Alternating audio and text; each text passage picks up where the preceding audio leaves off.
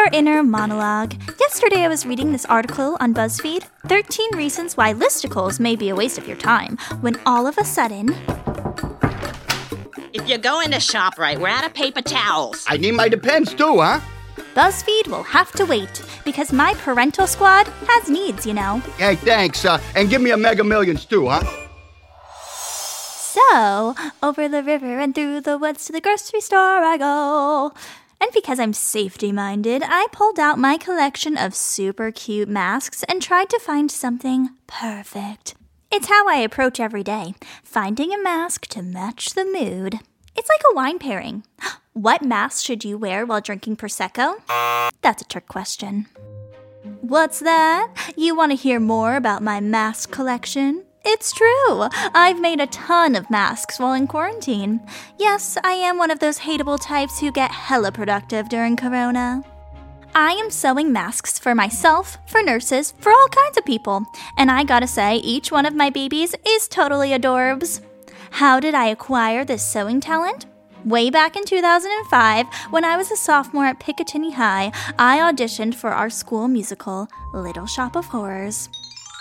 Little shop of horrors, little shop.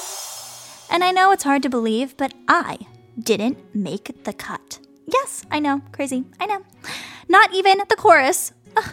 Instead, I was pushed off to the costume department, which everyone knows is a labor camp for theater nerds. Okay, losers. Audrey's costume isn't gonna sew itself. Faster! Faster! Sew faster, losers! Unwanted and unloved, I worked through my PTSD by learning to sew. Flash forward 15 years, and look who has mad skills to make it through the pandemic. This guy. You may be wondering what happened to Carla Capoli, who took my role of Audrey in Little Shop. I actually have no idea. She blocked me on Instagram. Speaking of 2005, where is that diary? It's under my bed here somewhere. There's bound to be some good stuff in it. Diary, where are you? Come out, wherever you are. Oh, here it is. Ahem. Dear bottomless abyss that is my soul. Holy crap, someone got all angsty in sophomore year. Here is my haiku for the day. Justin Timberlake. You don't know I exist, right? Strawberry lip gloss. Oof, even for a haiku that doesn't really make any sense. Let's say we try another diary. 1998. That sounds safer. Dear Dairy. Yes, that's right, it says dairy. Don't at me, people. I was 8 and hadn't discovered spell check yet, okay? Ahem. Dear Dairy. How are you? I hope you're having a good day. My boyfriend dumped me today. I shall never smile again. The end. P.S. I must marry a man who hates cheese as much as I. Love your friend, Kitty Kanicki. Oh my goodness! 3rd grade really had everything, didn't it? An ex-bae, a flair for the dramatic, and lactose intolerance. Plus a little Freudian slip with that whole Dear Dairy thing. Well, that's all from me. Toodles! Oh, and if you're wondering, today's mask was made from an old Hello Kitty bedspread. Go retro or go home, am I right? Stay safe, and I'll see you on the other side. Toodles!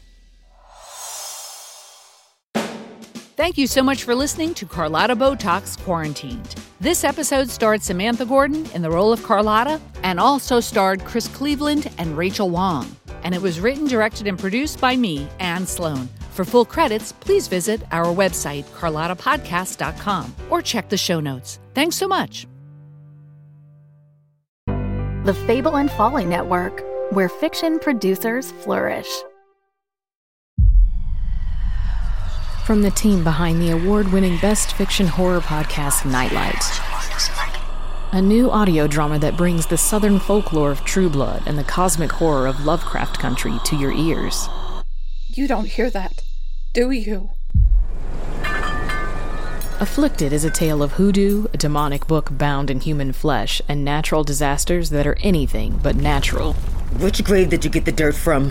Which grave?